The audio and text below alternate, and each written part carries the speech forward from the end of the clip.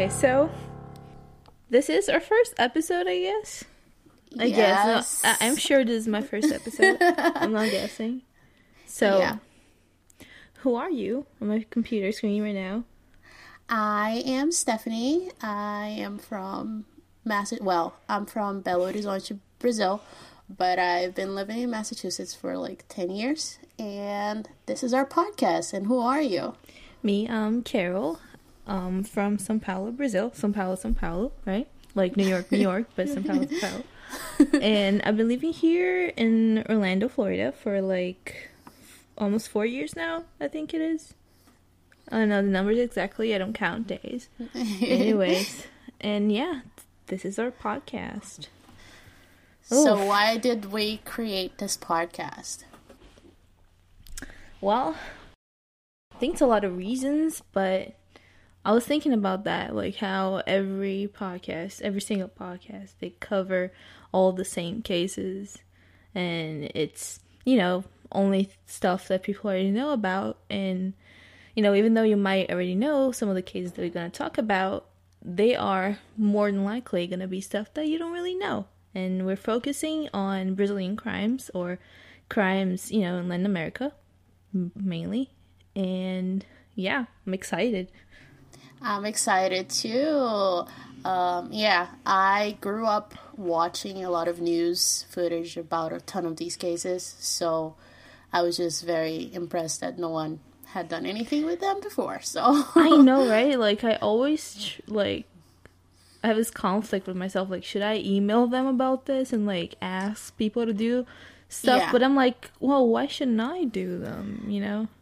Yeah, true. It's funny because I have emailed a really big murder podcast before about 2 cases, and they never really read the emails, so you're lost. Which ones?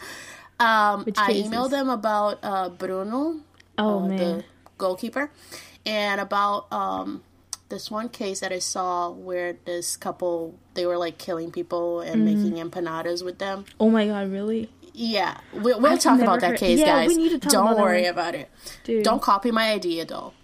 Whoever's listening to this, don't go researching. Yeah, it's our case now. My case. Don't go researching anything. Dude, stop your fingers. Don't type Brazilian crimes on Wikipedia. I wonder what. I never searched that. I wonder what pops up. Oh, I don't know. Probably the first one we're doing today. But true, yeah. True, yeah. So, we're starting with a really big one, guys. Yeah, this is like the Ted Bundy of Brazil, the biggest serial killer case in Brazil, probably. But since I love talking about myself, not really, I think we should talk about why do we like true crime? I feel like that's something that everyone says in their first episode, and some people might find it relevant. Okay, so why do you love true crime, Stephanie? I am just a weirdo. I've liked horror movies since I was little. It's funny because I used to be terrified of Chucky when I was 4 or 5, and we had the same knife that he used to kill people at my house. And my mom always tells me that I used to run and start screaming if I saw the freaking knife. But yeah, so that's how it started. I used to watch a lot of TV shows that talked about crime, a lot of the cases that at least I'm going to be trying to bring to this podcast are from this TV show called Linha Direta, which is sort of like America's Most Wanted. Yeah, I've seen that parallel really often. Yeah, because they used to cover a lot of cases that were unsolved and post the pictures of the perpetrators or whatever. And there was also a lot of crime coverage on Programa do Ratinho. I don't know if you remember, back in the 90s.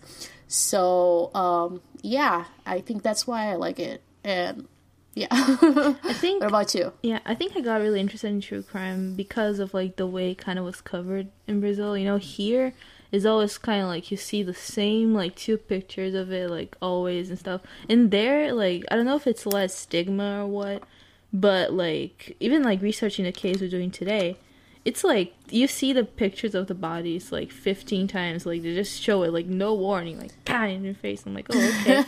But yeah, like it's like people, they don't seem scared to like be talking about that, so it's a lot of detail. I remember like seeing those details like as a kid and being like interested in them, not like a weird way, but like, you know, how do you solve them, and how do they find out about this, and like, you know, like putting the pieces together like on a puzzle to like solve the case, and seeing like why would this person do this, you know, especially on those cases they're stealing like a normal person, and all of a sudden like this shit happens and you're like, oh my god, you know, why?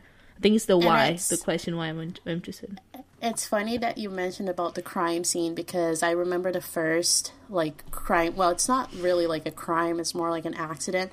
But, like, the first dead bodies that I ever saw were Mamonas Assassinas. Oh, man. I remember I saw, like... there were... In case you guys don't know, you probably don't know. They were, like, this really big band in Brazil in the 90s. And they died on a plane crash. And I remember seeing, like, the bodies with no heads. And I'm like, I don't think I'm supposed to be seeing this. Yeah. But I still looked. Like, looked through every single picture. Brazil in the 90s was just, like, a no man's land, like, media-wise, I think. Yeah. Yeah, it's so interesting to, like, look back and go, like, people would go crazy about this if it was on TV today.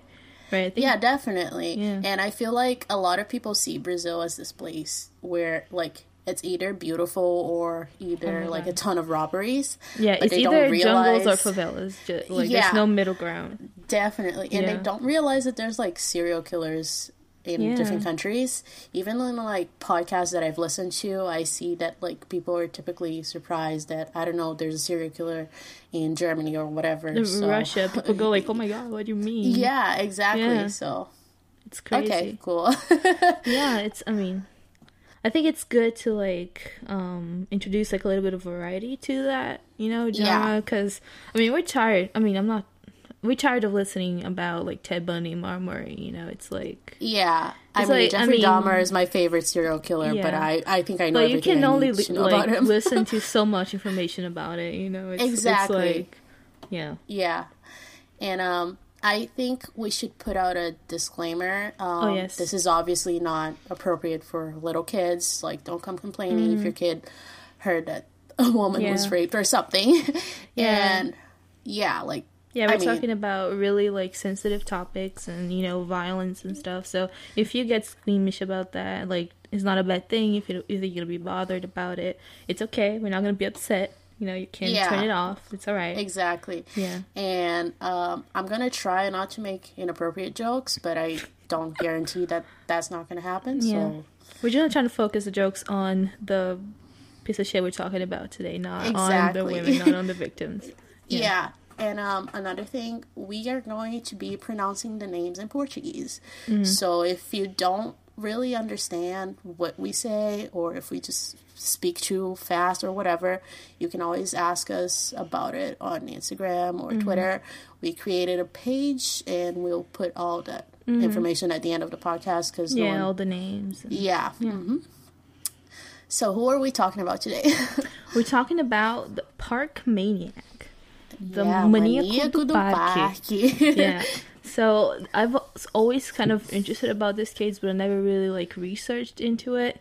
And because like you picture a park in your head and you think of like families doing barbecue and stuff, I literally thought it was like a guy like going around, you know, like mass murdering people, like, you know, like shooting like a lot of people in this, you know, the Park Maniac. But it's not the case at all. It's a little more complicated than that and very much more gruesome than that. Yeah, I actually sort of, like, knew a little bit about this case because there was so much coverage on it when I was little.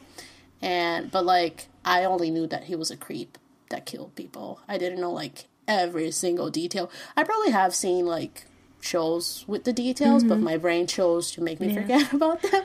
So, yeah. And you used the word creep. I saw a picture on doing the research for all this. It's like a poster they put up when they were looking for him. The picture, like the way they name him, is like the... Oh my god, what was it? It was like the creep from São Paulo, like, or like the perv. The perv. The translation. Tará, the perv. And I'm like, it's not a perv, it's so much more, you know? He's like this. It's so, like, the word is just so little to describe. It's just like, is the bar too low or what? Yeah, one thing that I think we should point out, I was watching a few documentaries on this, doing the research for this case, and I saw a lot of victim blaming, which is very common in Brazil, especially with rape. I feel like in developing countries, the victim is always the one to blame for rape. And you'll see that, well, some of you might think that the victims were a little bit naive in their actions, but you have to remember this is the 90s. The 90s in Brazil is sort of like the equivalent of the 70s here. Yeah. Everybody trusted everyone. The kids were playing on the streets, and like no one locked their doors. Well, most people. So don't judge the women in this case by their actions. That was just normal back then. Yeah. It's not just like being normal, you know. I think when you sell something well to someone, that might be like, he says that he looked for women that were, you know, like seemingly like lonely and like, you know, head down and stuff. Like he is looking for a type, you know, and that happens unfortunately.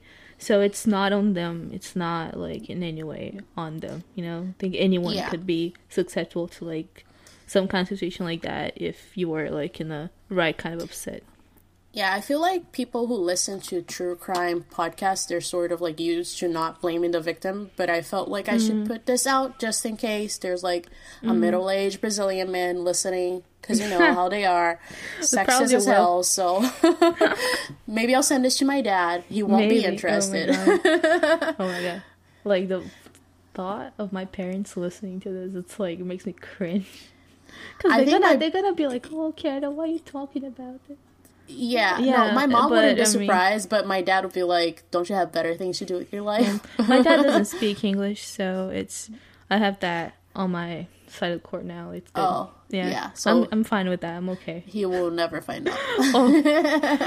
I hope he doesn't ask me, like, what are you talking about? And like explain and like tell him live, you know?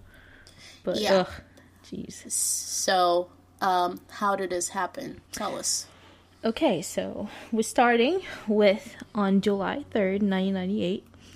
Selma Ferreira Queiroz, she was a pharmacy clerk who was about to turn 18. She went down to her office, the pharmacy. Fucking hell, the pharmacy. She was being fired, and she went to like run some errands and finish that chapter of her life, I guess. And she was supposed to come back home to watch a soccer match between Brazil and Denmark. Isn't this like the most Brazilian story ever, though? I know. Right? There's like so many stuff. That's such like a Brazilian family thing. Yeah, let's get together and watch the soccer match. Yeah. Dude. So, she was supposed to be coming back home to watch the soccer match and called her family around 3 p.m. to let them know that she wouldn't make it. She decided she was going to watch it at the Sé Square, which is like in the center of São Paulo. It's really like populated and stuff. It's not like, it's some random corner of the city. And they had like big screens and stuff televising the game. So she, stopped there and watched it. But then that's when she went missing. Her sister Sarah, after a little bit of while, she got a phone call saying that Selma was kidnapped because of a drug debt. Yes. The man on the other end of the line was asking for 1,000 reais in ransom. How much is that in dollars? Like, that's like $300. $300. Yeah. Which, isn't that fucking ridiculous? Like, even in reais. It's the 90s. Oh, that's true. Yeah, that's it's the 90s. But I still think it's too little of a ransom. Well, but I think, if I'm not mistaken, like, I know that when I was little, the minimum wage was around, like, 400 reais, so that's like twice the monthly minimum wage, I guess. So, yeah, it's a minimum wage, but you can't really live it. It's not like yeah. It's still. I mean, I don't know. If I was kidnapping her, I would charge more. Just saying. Well, he's an idiot, so it doesn't count. God, tell me about it.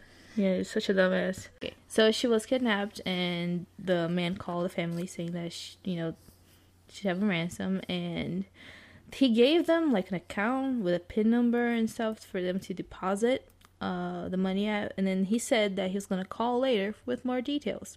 Well, he never called. And then 2 skeletal remains were found in the park, Parque do Estado, which is, like in the southern part of São Paulo, where there was a big piece about the case on the news. That's when Selma's dad, he got worried, of course, and he called the police station reporting her missing. He gave them her description and was told that he was going to be contacted. An hour later, just an hour later, they called him back and told him to come down to the morgue and see if he could identify Selma. Yeah, so this is where it gets ugly. Yeah, all right. So she was strangled to death with like a plastic bag, of all things. And then her body was raped. Her corpse was raped. When they found her body, she was naked, propped up. There were bite marks on her shoulders, her breasts, and her inner thighs. And this is very important because later on, we'll talk about like why this matters. Yeah. And the body had been there just for a couple of hours. So, and it was right next to like another decomposing body. And yeah, so a week after finding her, the police had already found 6 other bodies because they went looking through the park. Because so when they found her, they found the second body, and then this little kid I was reading, he was walking around looking for his kite or whatever, and he found like skeletal remains. So that's why they searched the park, basically. Yeah. So they had already found 6 other bodies within a week. And when they cross-examined the information about the bodies, they came to the conclusion that there was a serial killer on the loose. Yeah. So tell us about São Paulo, since you're from there. Let me just say something about the bodies just real quick. So it wasn't like it was like 6 fresh bodies there. It was like some were, just bone, and was like all stages of decomposition.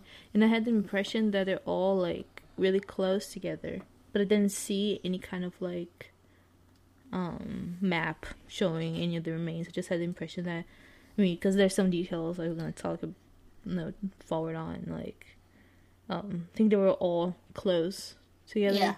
So São Paulo, it's my hometown, right? I lived most of my life there, and a lot of people don't know, but it is like one of the largest cities and like urban areas in the world. I think it is like the largest in the southern hemisphere, in like the western hemisphere, but I don't believe the whole western part, because there's like New York and stuff. So I don't know. But it's south, so maybe that's why. Yeah, southwestern. South America. Oh, yeah, I believe that. Okay. Yeah, I don't know. So it is really like huge and a lot of people. And it's the 90s. Yeah, we already said that. And yeah, so now we're going to talk about, the huge pile of shit that the guy is. So you want to talk about him, or? Yeah, so this piece of shit's name is Francisco de Assis Pereira. He was born on November 29th, 1967 in São Paulo. He was described as a quiet kid. He loved bikes and bread.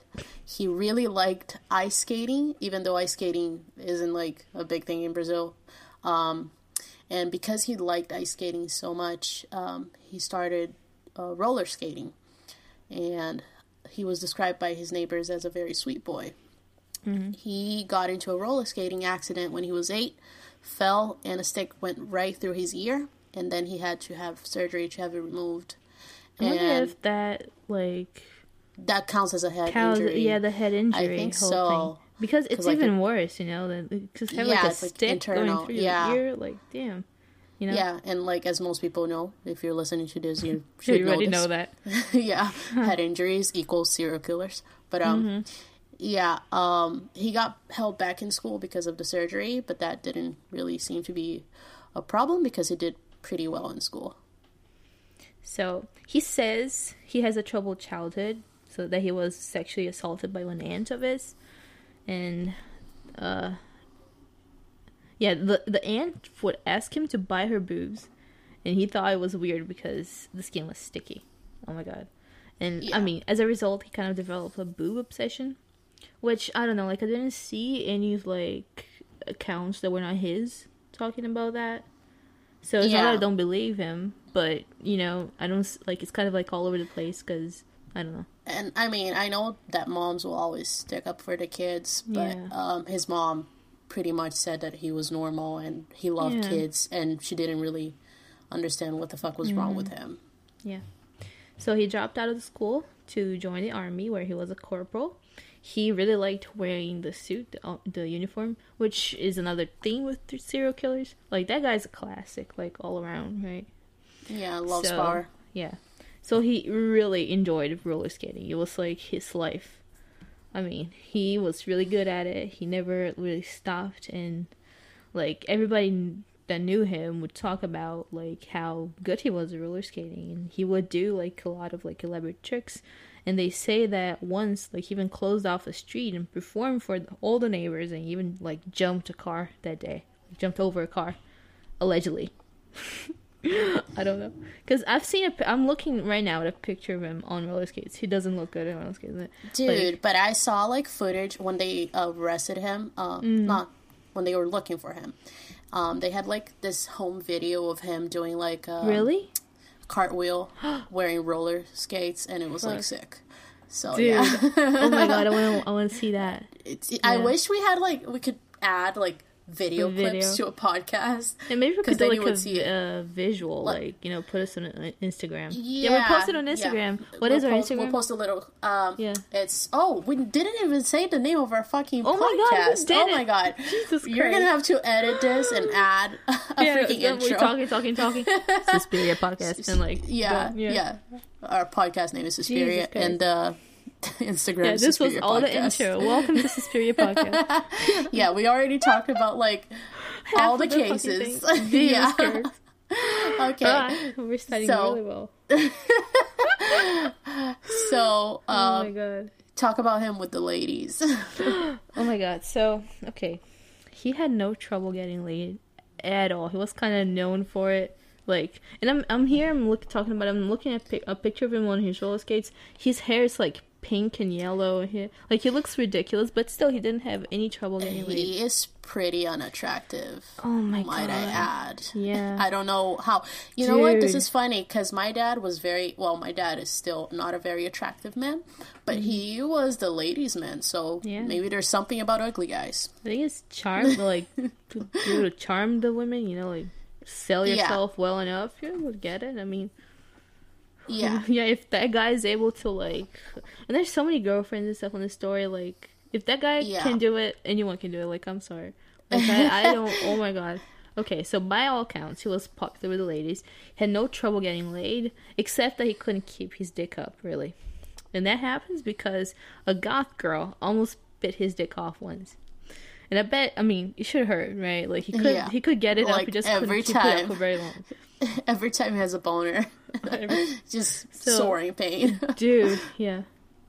So yeah, that must be kind of awful, I almost feel bad for him, but not really, because, Yeah, so it seems like he wanted to, be a professional, rollerblader or whatever, but he wasn't making money with it, because it's Brazil and no one cares about the arts. Yeah. And then he became what we call in Brazil a moto boy. Do we have this stuff here? I don't, not maybe in Massachusetts, because it snows like a motherfucker. So you can only ride your motorcycle for 2 months. 2 months, yeah. But a moto boy is basically a person on a motorcycle, and they run errands, they'll deliver packages and stuff like that, and food and everything. They can. The thing about São Paulo is that you're able to move so much faster in a motorcycle than a bike, because it's not like they have their own lanes and stuff, but they kind of go in between the cars. Cut through people. Yeah, they cut through people. It's kind of hellish to drive there, but it must be really fun to be a motorcyclist. And it's a lot of people's jobs, actually. It's really common, and it's good. It keeps people moving. So yeah, at least in comparison, I don't know about Orlando, I've never been there, but at least in comparison to Boston, there's a ton of motorcycles in Brazil. I think I only see so many. A few motorcycles here, and that's probably June, July, and that's it. It's so many. People, they don't have cars if they really need to, they just use motorcycles. It's really common. Yeah, plus cars are hell of a price in Brazil. I know, it's right? ridiculous. The crappiest car is $1 million. Well, not literally $1 million, but you get what I mean. Yeah, it's a lot of if you're young and if you're trying to get around, even go on a fucking subway, everybody has motorcycles. It's really common. So he worked for a delivery company. He lived in the office, which is very convenient. I would love a job where I can live there. I know, right? So then I wouldn't have to sit in traffic for an hour. And he lived in like a back room that it was like a storage room or whatever. Mm-hmm. But he had his own little bathroom. And although it seemed like very shitty to anyone, like someone's living in a fucking storage room, he got a lot of women to come there and like fuck him. So yeah, he was known for that. His colleagues would say like, yeah, you know, I got tired of seeing him like bringing women out of the room. So yeah, it's interesting to think that. So he was by all accounts a pretty normal person, but he was sort of like a jerk, a piece of shit. And do you want to talk about the trans woman? Yeah, so he used to live with the trans woman, Taina. And I think they had a relationship. Like, a lot of places, they don't describe it as that. But, I mean, it's kind of what I picked up, you know? And they also say, like, refer to him with the wrong pronouns and stuff, and that aggravates me. So I'm just, like, there, like, oh my god, please respect, you know? But anyways, so he lived with this woman, Taina, and... I said it Americanized. Jesus, hang on. Let me say it again. Taina. Okay. For a while, and she kind of like paid for his stuff. Even like when he didn't have a job, he like, they had a relationship, I think. But he regularly beat her up, like beat her up on the stomach, and you know her face, and that was exactly the way he like would beat his victims up later on. Spoiler. Yeah, but, so it's funny. It's not only was he a rapist, he was also a bum who had to live off of women. So, oh my god, yes, yeah. Which, you know, if that's your relationship, you know, status, like no, that should not be your relationship status. Yeah, like if that's an arrangement that you have, that's alright. But like, you know, don't be a piece of shit. Like, don't beat them up. Like, don't do that. Anyway, yeah.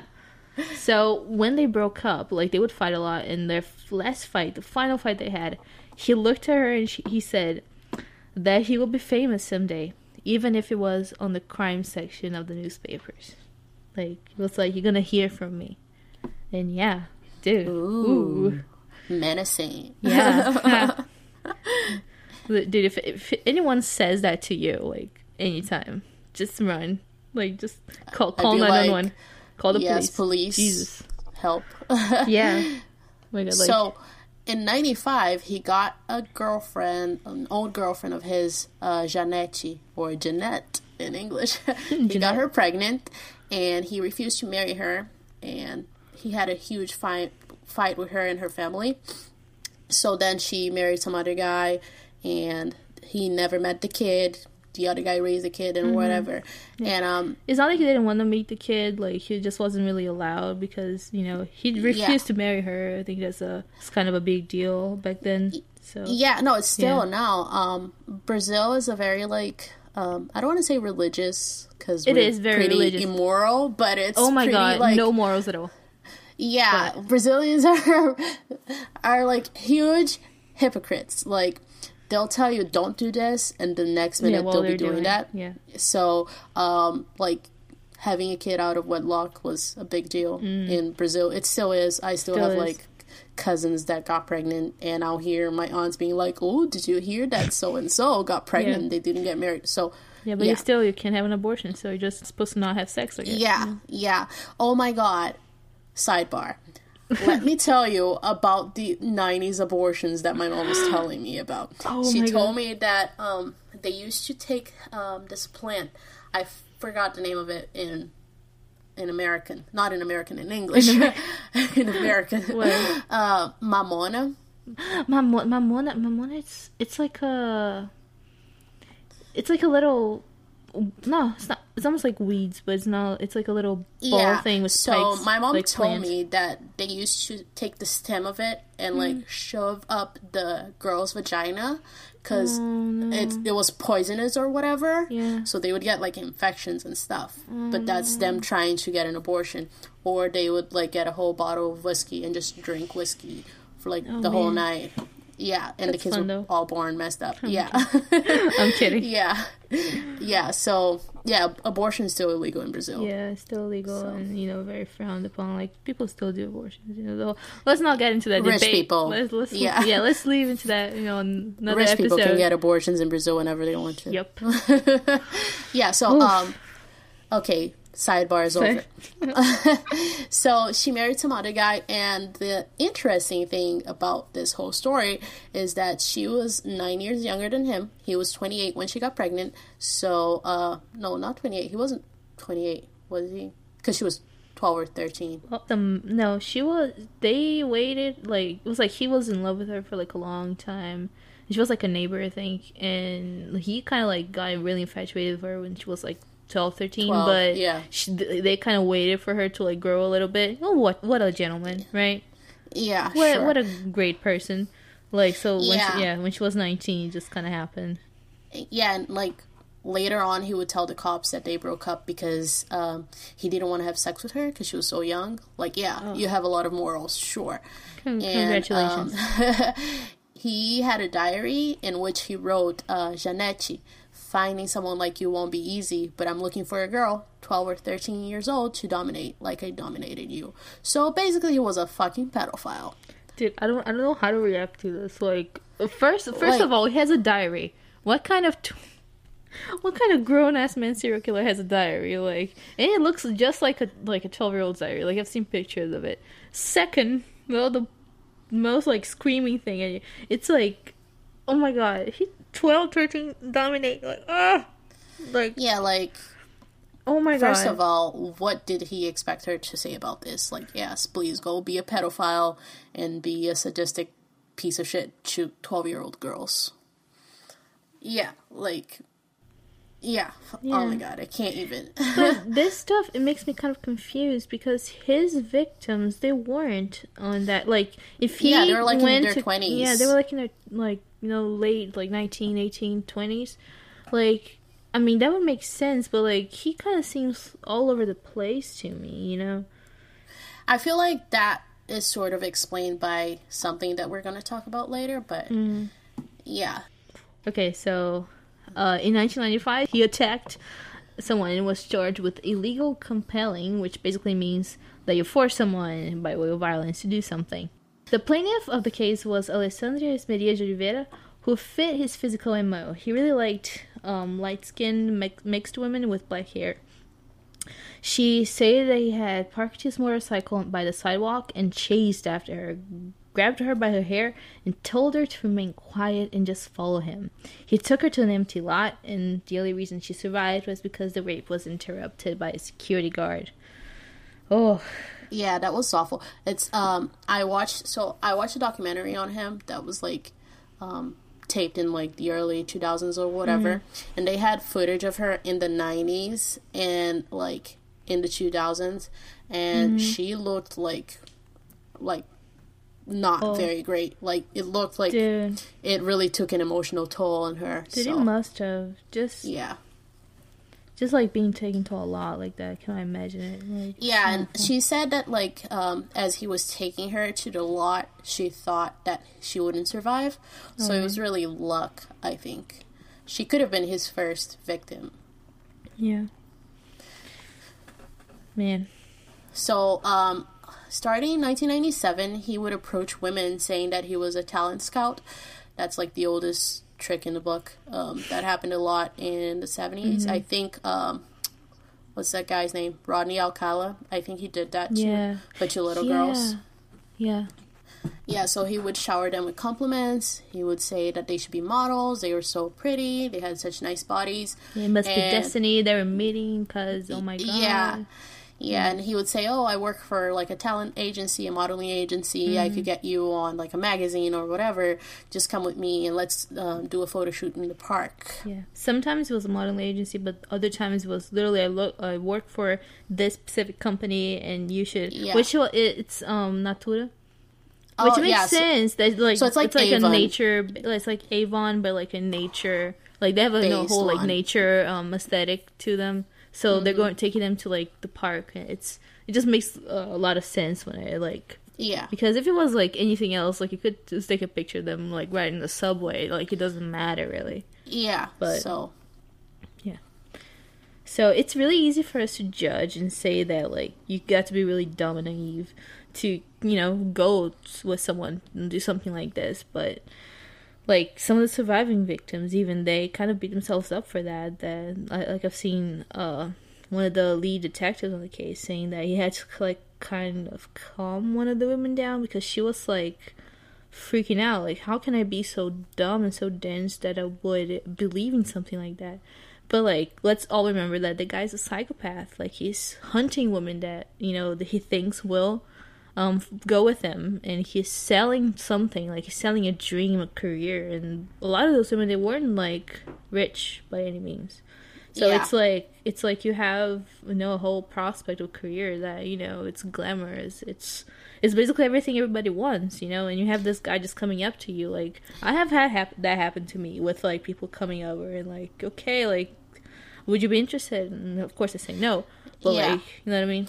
And something I think we should point out is that a lot of people don't really get this, but in Brazil, once if you're born poor, the chances of you making it big are very, very, very small. Very, very There's small. no like American dream, like I'm gonna work so hard and I'm gonna make it big. No, you're poor. You're gonna work hard. People are gonna steal from you. You're gonna stay poor. So that like was yeah. Yeah, it's like you're doomed to be like in the same, because like social classes in Brazil, they're very like Very strict. Yeah. Almost. It's like your whole family is like the same thing, and your Yeah. grandpa, your grandpa, your father, your great grandpa, they're all the same, kind of like yeah, everybody there's a kind of very like Yeah. it's funny because I saw a picture, I forget which city it was, but like you could clearly tell that there was like a rich side and a poor side, and they never mixed. I know what you're talking about. I think it was São Paulo even. Yeah, Yeah. so You have- literally see like all the houses like made of like basically fucking cardboard, and like apartment buildings that has like each apartment has like their own pool in the thing. Yeah. So like side by So- side, it's crazy. that's true now. The social class division is true now, but it was even worse in the 90s because Brazil was having like all sorts of trouble with like inflation and stuff Oh my like God, that. was awful.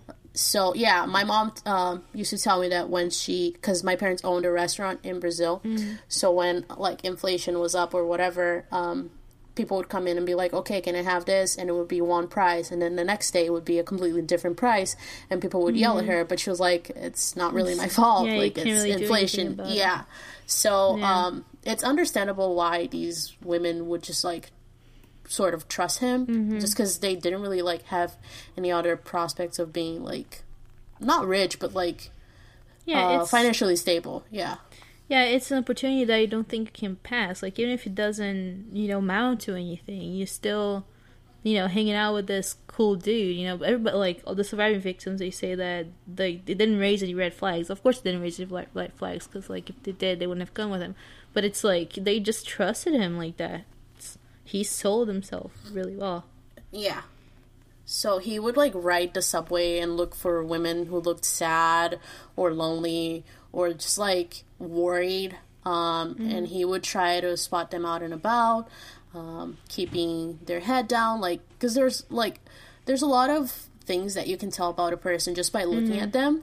So I feel like he looked for the most vulnerable person. Yeah. And he knew that they must be having like some sort of problem at home, or like financial or whatever. And he was really persistent. He just wouldn't go away, according to a lot of women that he victimized.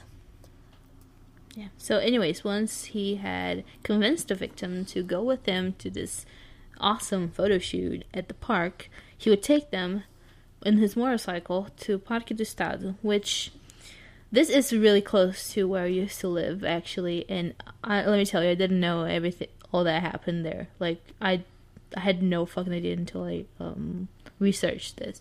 And the park, it has like botanical gardens and stuff in there. It's really nice, where the zoo is in São Paulo, that park. And it's like, there's some areas with like really dense vegetation, which is basically like a jungle in the middle of the city. So, like, you can vanish like this. you know. Yeah. So they would take him there and walk in, and I mean, literally you wouldn't see him. Like, so the park vegetation, it's actually it is the Atlantic forest. Is that how I say it? Forest, Maka? Yeah, forest. Yeah, forest. And it's 5,000 square meters, so that's over 16,000 square feet, which is huge. It's a lot, you know. So he sometimes would make elaborate scenarios. He would be like, you know, damn, the photo guy should be here by now. Where is he? Or, you know, we were late. We had some vans setting up here. Like he would, I think we'll mention that later, but, like, he even, like, call like people on payphones, pretend to be like having phone calls with agents and stuff. Like, so he put up he put up a scene really, like, with those, like, he really acted the part. Yeah. So then he once, because you know you can only be naive for so long. So once the woman was like, okay, this is sketchy or whatever, or okay, you know what, I'll just come back later. We can do this at another day. I have to go home. I have to like make dinner or whatever. He would beat them up on the face, punch their stomachs, bite them, and eventually strangle them.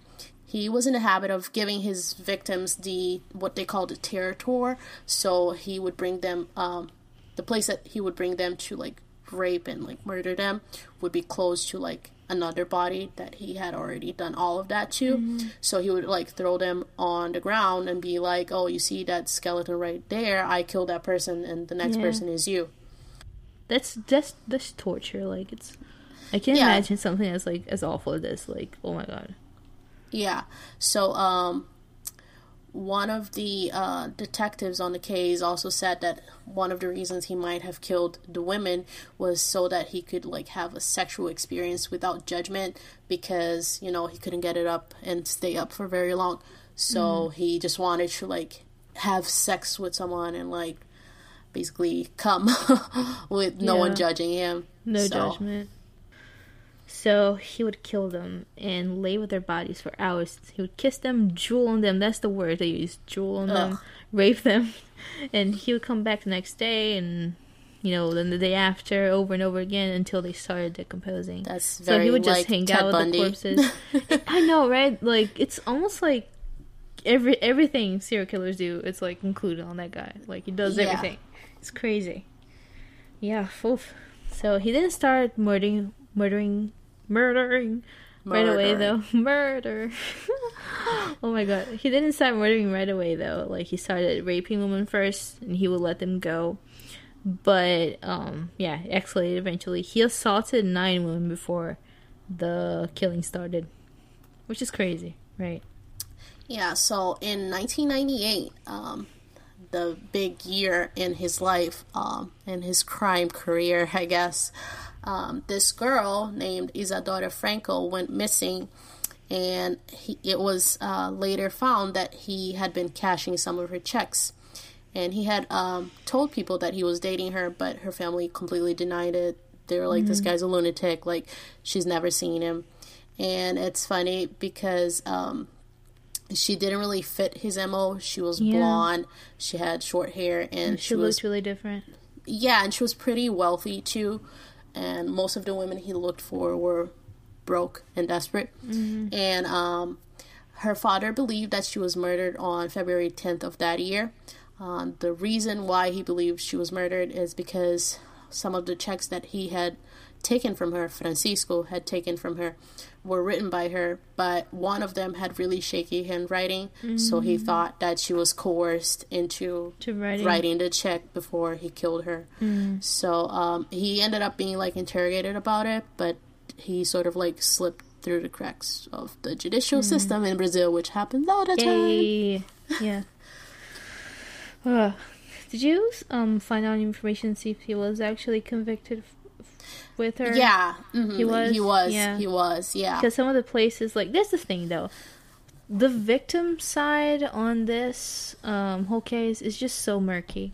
Like, we had to scavenge, like, stuff to find dates and find, you know, who were these women. They just go, like, all right, we found a body next to another body, and then 3 more skeletal remains. And you're like, okay, who are those people? You know, they talk a lot about Isadora, but Isadora and Selma, because I think they were like the big ones. But like, what about the other? You know. Yeah, and with this girl, the girl, Isadora, the one, Isadora, who are you, American? Isadora. With Isadora, her parents pretty much told the media that the police didn't really make an effort to find him and to, like, arrest him, because once he alleged that he was her boyfriend and, like, he had the checks, they just sort of like treated it as a missing persons case, which happened a lot here, and it still happens a lot in Brazil. I have a personal experience with this because my grandmother went missing and then she was found dead, and the police, the police in Brazil just like, they're very like useless. But yeah, they are very useless. I mean, there's cops in my family, so whatever. So you can say that. Yeah, I can say it. Yeah. Please don't shoot me, cops. I haven't done anything. But yeah. So, but her parents basically said that, like, had they really taken this seriously and arrested him, all these women would still be alive. Yeah. And I saw this little clip of, like, the lead investigator or whatever. He was like, "Oh no, we did everything we could on that investigation," which of course he would say because he doesn't want to get his ass handed to him. But yeah. Okay, so he killed a total of 11 women, and I mean, as I said before, I couldn't really find everyone's names, and I couldn't find every rape victim's names, of course, because, you know, it's private information. I respect that. But here are the names of the ones that I could find. You have Michele dos Santos Martins. She was a dance teacher. Rosa Alves Neta, she was 21. She went on a walk through the Ibirapuera Park and never returned. That park is not the same one as the park in question. It's like barbecue and roller skate kind of park. So I wonder if she was like roller skating and like did some sick tricks and like picked her up after that. Probably. Maybe. I don't know, because I've seen like, and I've roller skated on that park, right? I know. It's like, this is my hometown murder, okay? Okay, sorry. Then you have Elisângela Franco da Silva, Raquel Mata Rodrigues, Mota Rodrigues. She was a saleswoman and she was 23. Patrícia Gonçalves Marinho, she was a clerk, 24. Isadora Franco, which, you know, she didn't fit the MO, the whole thing. How old was she, do you remember? I don't think I found her age. Yeah, she looked really young. Didn't write it. Yeah, she looked like she was 20. Yeah. So, and Selma Ferreira Queiroz, who was the last victim and the first one to be identified. She was found like a day after she went missing. She was fresh. Dude, and like those crime scene pictures, like they gave me the chills. Cause you see, I didn't look at them. Don't look at it. Like, I looked at it. I didn't look for it, but it's just like kind of like you watching a documentary and then they just throw that picture to you. Like, yeah, oh no. Yeah, just I warn was me listening first. to it mostly because I was like doing other, like listening and like taking notes. Yeah. So I had like one tab open with the notes and the other tab, so I didn't see most of it. Thank God. Dude, but I have to say, whoever the actor was who played him on the documentary that I watched, I'm pretty sure he's a famous actor in Brazil because I've seen him in other things. He gave me the fucking chills. I am never going to be able to watch anything with him again. Who is it? I don't think I watched I don't know his name.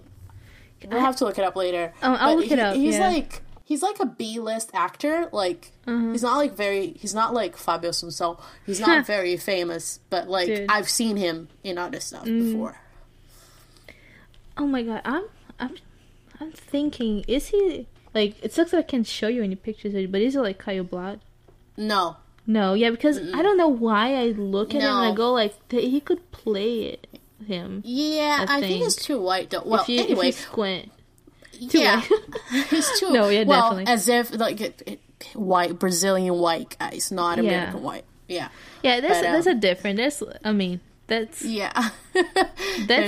It's kind of like murky lines, and yeah.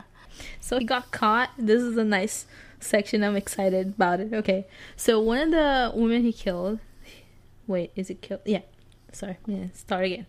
One of the women he killed, Raquel, she was actually calling a cousin when she was talking to him. So she said like, hey, I'm here with this guy, he's promising all those things, and I'm going with him to a park. And then when she went missing, one of the cousins kind of called the police, and she was like, hey, my cousin called me, and she was with a guy. And then the cousin was able to like give like a description of Francisco. She said that, okay, so this is my cousin's type, dark haired, 30s, good physique, because of the roller skating, like good physique, right? And dude, it's spot on, like it's his. He has good physique, but not good faces, because he's ugly as fuck. Yeah, I mean, yeah, and so they put this description out there, and then this when a lot of survivors start coming forward. Sandra Aparecida Oliveira, she was 19. She was raped in November 1997, and again he lured her by offering a modeling position, and he went as far as faking a phone call to the modeling agency using a payphone. So he playing the part, right? They stayed on the edge of the park for a while, waiting for the team of the modeling agency to come up until he convinced her to walk into the woods. Let me take you some pictures of my fingers because I have no camera. When she showed kind of uncertainty, distrusting, he held her in a chokehold and started beating her up. He'd tell her that he wasn't a regular thug and blame her for trusting a stranger. Yeah, that's totally on her. Yeah, that's something he says that he did with pretty much every victim before he killed them. He'd be like, well, see, this is your fault. You shouldn't be coming to a fucking park with a stranger, which is ridiculous. Oh my god. Yeah, we can't say that enough. She bit him after he tried to force her to give him a blowjob, and when she was done raping her, he tied her up to a tree. It's not the same dick biting girl from before, by the way. I think it's different. Yeah.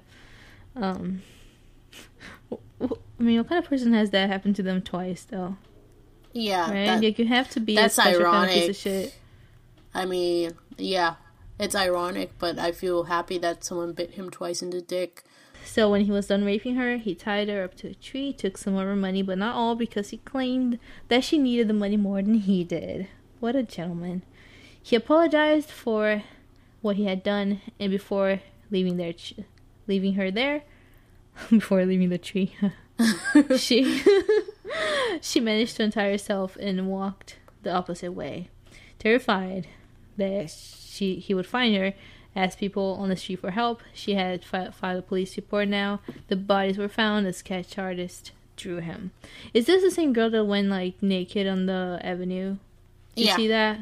Yeah. Yeah, that's hers. Yeah, so she was saying, I saw an interview with her, so she was saying that she remembered, like, the way that they came into the park, so she was like, I'm gonna walk the complete opposite way, because I don't want him to find me, because, she thought that he was, like, playing a trick on her, because why would he rape her and, like, tie her up and just leave her there? Yeah, and he would do that. He would say, like, where you count to 1,000, 2,000, whatever, and if you don't, and, if you get out before, like, I'm gonna kill you, he would say that. And sometimes, like, he would just stick around a little bit, but, like, that's terrifying, honestly. Yeah, so, after she helped the police, sketch his picture and whatever, they posted a picture everywhere, and they got a call from a woman who was approached by him, but she didn't really play into his thing. She was like, yeah, no, whatever, I'm not interested.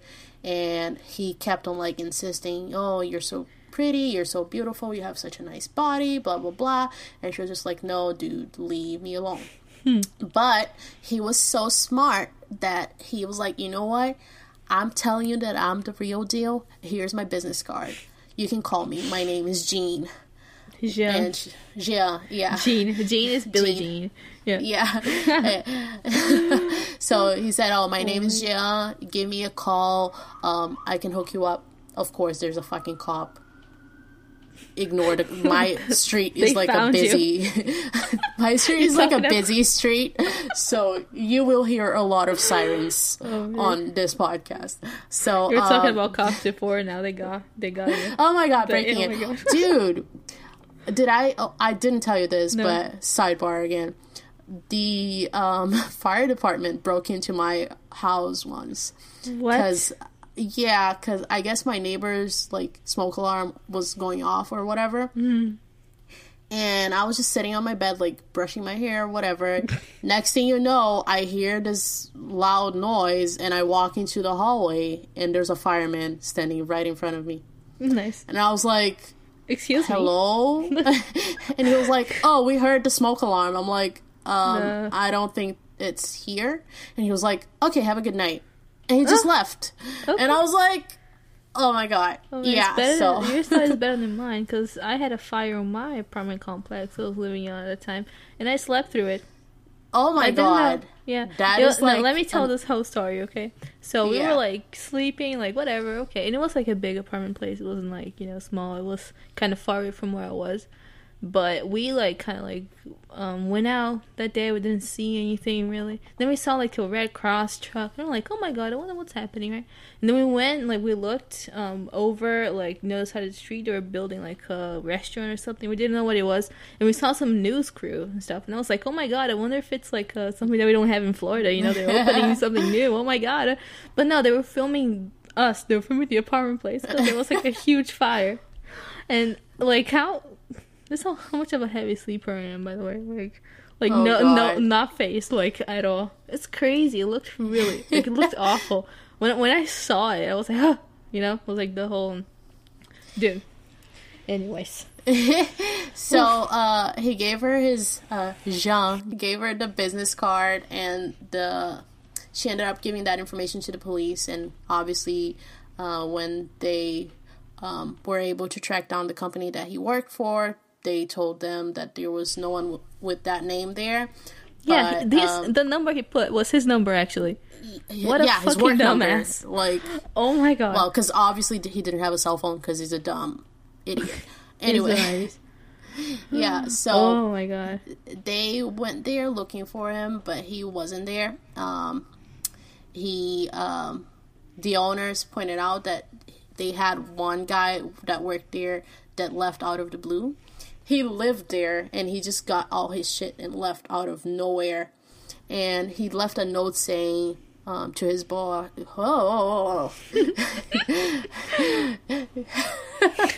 he left a note to his boss saying, "Georgie, I'm sorry, but it had to be this way. Thank you for everything, my friends. God be with you. Hugs, Chico." Chico is it's not like Chico. It's Chico. It's a nickname for Francisco. It would be like Frank and Francis. And he left the note and a newspaper article that talked about the crimes in the park. Yeah, he had like his description and stuff there. So that alone is a confession, in my opinion. I'm sorry. Yeah. He just like up and left. Like, yeah, in this newspaper article. Like, you gotta be a smart ass about it, right? This. Yeah, because he thought he was never gonna get caught. And then that's when the owner, like his boss, goes and say like, oh, by the way, you're not the first cops to come here looking for him because of his daughter. Like, he was investigated before. And then they go like, oh, wait, what the fuck? And that's when everything kind of starts like coming together. Because they found out that he was using her checks, right? So, you know what he was buying, by the way? Helmets. For roller skating. He was buying helmets. Yeah, let me, like, commit check fraud to buy helmets. Because you gotta keep your head safe. It's dangerous out there, right? Yeah, I don't know right? if it was, like, bike helmets. I think it was literally roller skate helmets. It could have been some bike, like, because he had to take the women in his motorcycle, so I would imagine that he used some helmets to beat them up with. I don't know, it just sounds like something he would do. Maybe. But yeah, or like get some helmets for them or something. But yeah, but I had like the impression that they were talking about like stores that you sell like roller skate parts and like those things, like skate stores. So yeah, I think it was literally like roller skating fucking helmet. So anyways, the checks were written by herself, and the writing was really shaky, so she might have been forced to write the checks. He got caught, and then again, dumbass number 2, right? He got caught. One of the stores asked for his ID to cash the check, right? and he gave his ID instead of his daughter's. That would be like me taking my sister's fake ID and they ask me, "Oh, what's your birthday?" And I'm like, "Oh, March, whatever." You know? Yeah. Such a dumbass. Oh my god. I feel like his ego was so big that he thought he was invincible, but in reality, he's an idiot. Okay, so anyways, they got his picture and showed all the surviving victims on the lineup, and all of them, no fail, identified him. Did you see the lead detective saying the story about the ice cream? No. Yeah, so one of the victims, I think it was the first one, she was like having an ice cream. She was like really comfortable. She was like, having the ice cream, and then like they showed the lineup, and she just like pointed at him like, "Yep, that one," like with the ice cream. And like, how badass, Wow. Right? Just like, oh. She's like, "Yep, yeah, sure, that guy. Like, yeah. That guy over there. No big deal. Yeah, I don't know. I really appreciated the little bit of information. Like she's comfortable, like, coming forward like that, and like putting herself out there like that. Yeah. Yeah, and like, yep, I'm gonna say it's this fucking guy, and all of them identified him. So there you go. I'm here knocking the table because I'm excited. Sorry. So, after the whole lineup thing, the detectives got a call from the owner of the business where he worked at, saying it was urgent, and that the toilet had been like broken or whatever, it was clogged, and when they unclogged it, they found like women's jewelry and a bunch of weird stuff, and also they found Selma's ID. It was like halfway burnt because he tried to burn it and flush. But he didn't even burn it all the way, idiot. Yeah, that's good enough. Just a little bit. Yeah, like he literally burnt it like halfway. They could still read like her first and her middle name. Like, what? Yeah, so obviously after that they figure out that he was on the run forever and ever. I mean, he was already on the run, but like for like 20 something days, 28. Yeah, days. It was like less than a month. Yeah, so they found out that he like went like Midwest Brazil, then he went to Paraguay, then he went to Argentina, and then he went back in Brazil. He went to Rio Grande do Sul, which is like very, very south, not south, it's the very southern, very southern, the southern part of Brazil. Yeah, it's the only place in Brazil that snows. Yay! But it's not like real snow. Everyone from Boston is like 2 inches. It's not real snow. Yeah, it's just a little bit. Just you'll look at it and you're like, oh, nice. Snow. Awesome. Yeah. So he like conned his way into this fisherman's house. He was like, I'm just looking for like a place to rest. I am like on a road trip or whatever, looking for a job. And the guy had like a spare shed in his house, and shittiest thing I've ever looked at, by the way. That thing, like, I'm here in my golden castle looking at it like, oh my god, how do you live? But people, especially people from small towns in Brazil, like my grandparents, they're like, they would trust anyone. So he stayed there for like a couple of days, and this one night the fisherman was watching the news, and he saw this whole news piece about the Park Maniac and like about all his crimes and stuff. And at the end of the newscast, they showed like Francisco's picture, and they showed him with like different disguises, like mustaches, different glasses on, sunglasses. Yeah, and he was like, that fucking looks like the guy in my shed. So he like lurked his way around the shed and realized that Francisco was showering, and this brave little old man went through his shit and found his ID and found out that was the real person, and he called the cops, and Francisco was finally arrested. That brings me so much joy. Like, just a little old man, like, yeah, I got it. And he like gave interviews and stuff, and he's like walking around like, yeah, I went over there, he wasn't the freaking serial killer, like. Yeah. He's treating it like it was no big deal at all. I loved it. Yep. So he was arrested exactly a month after Selma's body was found. So everything happened pretty fast, which is great. But it was a pretty big manhunt. It was in every newscasts. Everybody was talking about it. Everybody was scared of him. And yeah, it was huge at the time. So in the beginning, he wouldn't confess. He kept saying that he was the victim. So he challenged the victims to prove that he had done anything. What a piece of shit. Like, yeah, prove me. Prove I did it. Like, fucking hell. He was saying that the police was blaming an innocent person and that someday they'll walk right by the killer without noticing it. He started talking about the 70th, how do you say that? 70, oh my god. He started 72nd time. He started talking after 72 hours. Oh, hours. I thought it was like 70 to, like, place, like first place. No. Oh, fuck, okay. So he started talking about 72 hours of interrogation. Savage. But then a few days later, he confessed and said that he would take them to his daughter's body. And they took him out to the park, and he walked right up to her body. Like, no big deal at all. Just right up to it. Just crazy. So that's how her remains were found. He had set her remains on fire, and they had a little bit of trouble in identifying her, but they ended up identifying her after all.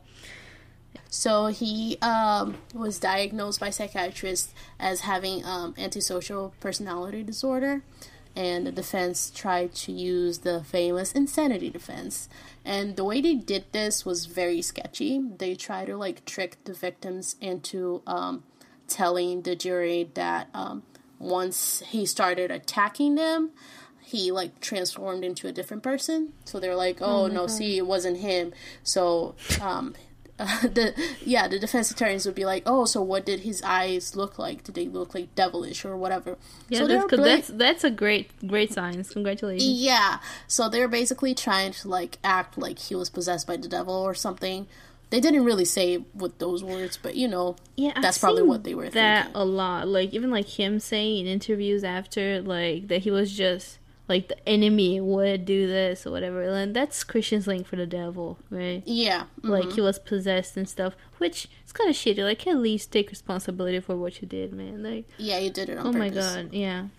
So the way the Brazilian legal code was set up, at least at that time, it was very difficult to explain that someone had like a mental health problem, but that it didn't really stop them from being responsible for their own actions.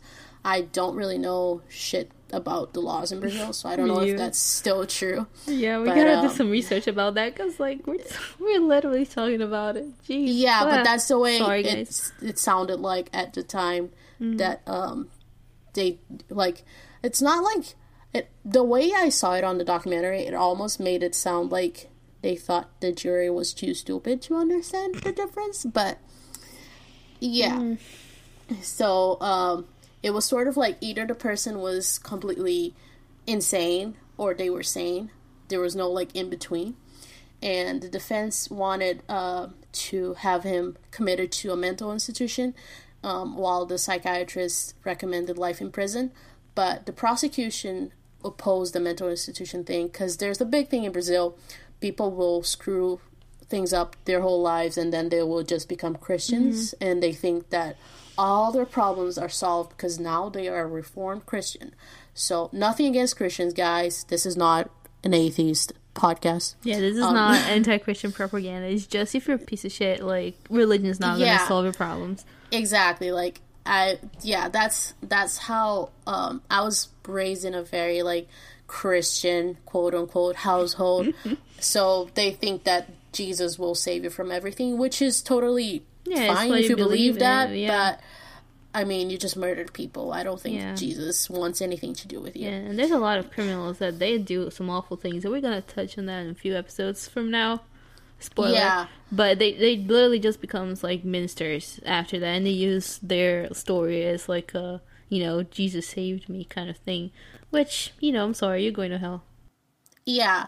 So, like, during the trial, he said that, like, the way he lured people in was by telling them, oh, this park has a really nice, like, camping ground and whatever, let's go camping. And he said that what people said about him faking being a talent scout was all lies and bullshit. and that the surviving victims, were just trying to like show off because he was famous now. Yeah, famous for being a jerk. And Oh my God. his defense team said that the surviving women had been raped by another guy, Márcio Rogério Xavier, which was also a motor boy, and he also was raping women in that same area. What are the odds, right? And he sort of resembled him physically, although I didn't find pictures of this Marcio guy, so I can't I'm trying to look for it right now. attest to that. But Francisco is a very plain guy, like, so I feel like anyone could look like him because he doesn't have anything very distinguishing about him. So maybe that's why he said, like, the defense team said they looked alike or whatever. Oh, okay, I'm seeing him. I mean, if you squint, maybe. Yeah, so see, they don't look alike. I mean, he looks like that guy. Like I look like that guy, you know. I mean, Just like I look like Beyonce. Oh yeah, you look just like Beyonce. It's almost. Yeah, like you can't even tell us apart. Are you kidding me? If you put it side by side. So he was sentenced to 268 years in prison. I was very pleasantly surprised by that. Because I see, like, people being convicted, like, awful crimes, and they're convicted to, like, 17 years in prison in Brazil. So when I saw that whole, like, huge number like that, which we don't have, like, death penalty or anything. Or life in prison. Or life in prison. So, like, they just convicted him, like, a huge number of years, which, I don't know, it was a good surprise for me. Like, I was really happy with that number. He was found guilty for Isidora's murder, forgery and concealment of a dead body, 24 years. For the murder of Haza and concealment of her body, which, that's 16 years. For the murder and concealment of Patricia, he was found guilty of 20 years and 4 months. For the murder and concealment of Selma, he was found guilty for 28 years and 9 months. For the murder and concealment of two unidentified victims, he was found guilty for 19 years and 16 years, respectively. A unanimous jury found him sane and guilty. The judge sentenced him to 168 years and 4 months. Now, I don't know, like, what else crimes, because he did 268, right? So yeah, maybe he was found guilty of other stuff that we didn't really find, because his Wikipedia page says 268 years, but then on the documentary, as they were reading off the charges, they said that the total was 162 years and 4 months. So I don't know. Maybe just like, I had 100 years of that because it's such big shit. And like, yeah, just do that. Right, in 2000, there was a riot on his prison, and they kind of didn't hear about him for a while, so they just kind of assumed that he was dead because a lot of prisoners there wanted him dead. But he didn't die. He's alive after all. Yeah, and it's just to point out the whole prisoners wanting him dead thing. I know it's a very, very, very, very, very common thing, common theme that rapists get raped in prison here and in Brazil. But a lot of times in Brazil, the rapist gets killed within the first couple of years. They don't even serve the whole sentence because rape, I think across the board, is considered the worst type of crime ever. Well, rapists and child murderers, they die very quickly in Brazil. Child rapists, so that's also why the prisons are different than like they are here. You're not thinking about the kind of like Orange is the New Black cells, kind of thing. It's more like it's a different kind of setting. So those things, they do happen really easily. We are gonna cover something very interesting that happened in a prison and that became a very famous movie with a very famous actor who is in Westworld. I'm not gonna say his name because I don't want people copying my episode idea. You're gonna have to wait and see. Exactly. Yeah. So he has charged in the past 100,000 reais, which is the equivalent to like 30 grand for an interview. So he, even though he was arrested, he was caught, he was found guilty, he still thinks he is the motherfucking shit. He got married while in prison, became a Christian. What did we tell you? We just told you that was gonna happen. Yep. And he still receives a ton of love letters from women, like, all over the country that just want him so bad. Do you want to tell the listeners what one of the letters I'm gonna says? read one of those letters, okay? Because I just love this so much. All right. So, okay. Are we putting like a song on top of this? You know, like a romantic. Yeah, we're gonna make it romantic. Oh, all right. So get ready, guys. This is a ride. I don't know what I should do to distract you, but I have an idea. First, I want to say that I desire you every night. It's really good. I think you're hot.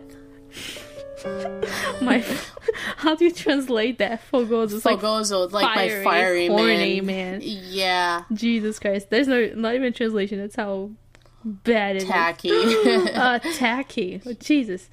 You're right next to me in my heart. After I get home, I want you, body and soul, loving you. I know about your sickly behavior, so please be calm. Like, yeah, I know you like to rape and kill women, but so please chill out, because I'm fine with that.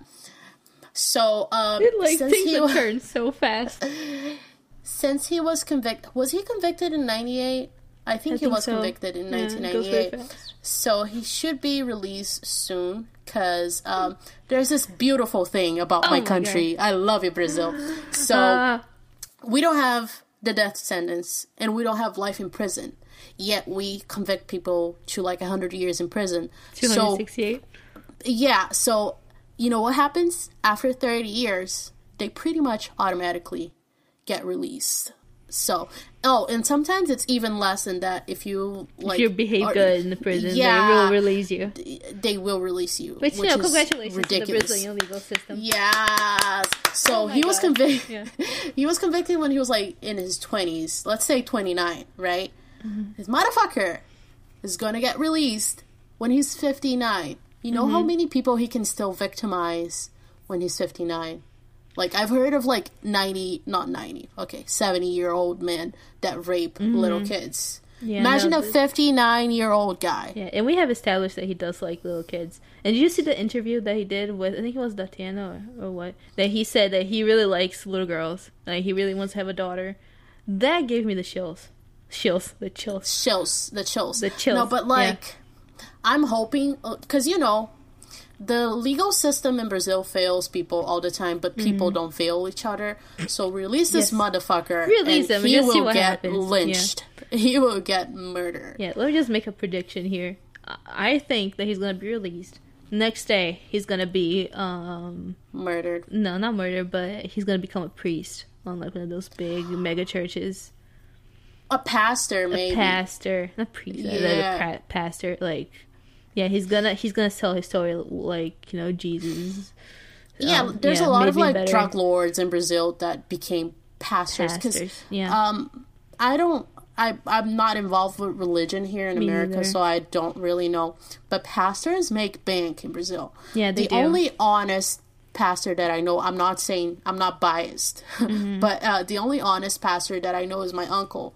He has a very small church, and he really like gives back to the community, but other than that, those are awesome. But like those big ones, they have huge shows, and Brazil is like religion like in government, so it's really influential, and it's kind of easy. It's almost like an easy way out to like have a career. Yeah, like if you don't want to go to college and you're not rich, just become a fucking pastor, and money will come to you if you play it right. And that guy's already famous, so I mean, I do think he's gonna become a priest of some kind. Yeah. Like, it's funny because there's this big church in Brazil. There's actually two of them here in Boston. I've seen one in Atlanta. The Universal Church. Yeah. Oh my god! When I saw it, I was like, "Where the fuck am I? I left for a reason. Like, why are you guys here? You guys? Oh my god!" In my home city in Brazil, in Belo Horizonte, there's probably multiple of them, but there's a fucking gigantic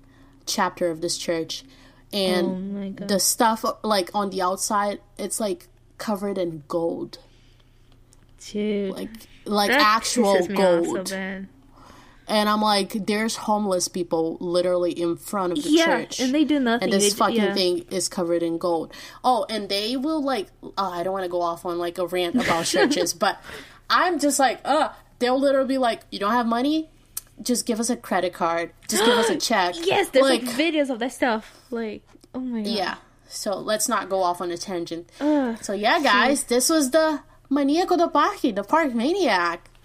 Yeah, so that's good, because, yeah, let us know if you guys had heard about him before, or, you know, because he is, like, I think one of the best, like, known serial killers from Brazil out there. Yeah. So, yeah, really, you know, heavy hitter from the first one. First episode, heavy hitter. I think we did fine. We did well. I think so, too. Yeah. And let us know, like, if you have any suggestions about things that we should do. Hear. Yeah. And even, like, not even just cases, but, like, if you want us to, like, do things a different way or something. Mm-hmm. I don't know. Any good criticism is Any good criticism. welcome. And bad criticism. I want to hear about it, you know. Yeah, like, don't... You guys are going to have a sassy response. I'm sorry. Just kidding. Yeah, like, I know that I don't pronounce all words right, like, especially, like, rural. Like, what the fuck is rural? Like, rural. Yeah, yeah. So I'm not going to apologize for my accent. Yeah, I speak two languages. You guys can suck my dick. Just kidding. Cut that off. Cut it off. Cut it off. Yeah. So, as I said, our Instagram and our Twitter, I don't use Twitter, but Carol will be in charge of that, is Suspiria Podcast. Every we have a social media Facebook page, too. And we're both on that one, so yeah. Yeah. Mm-hmm. So yeah, thank you guys for listening. Really good. However you guys found us, thank you. I hope you guys enjoyed it, really, because we had fun. Stay tuned for the next episode. We will do other Latin American crimes, not just Brazil. We're just focusing on the Brazilian crimes first, because those are the ones we know the most. Yeah. So if you have any suggestions of things that happen in anything, Latin America, anything that we might not know, because we like, you know, researching about those crimes and, you know, finding out what happened. Yeah, exactly. So yeah, I'll see you guys later. See you guys. Bye. Bye. No, don't say bye, because, you know, we're in a different one.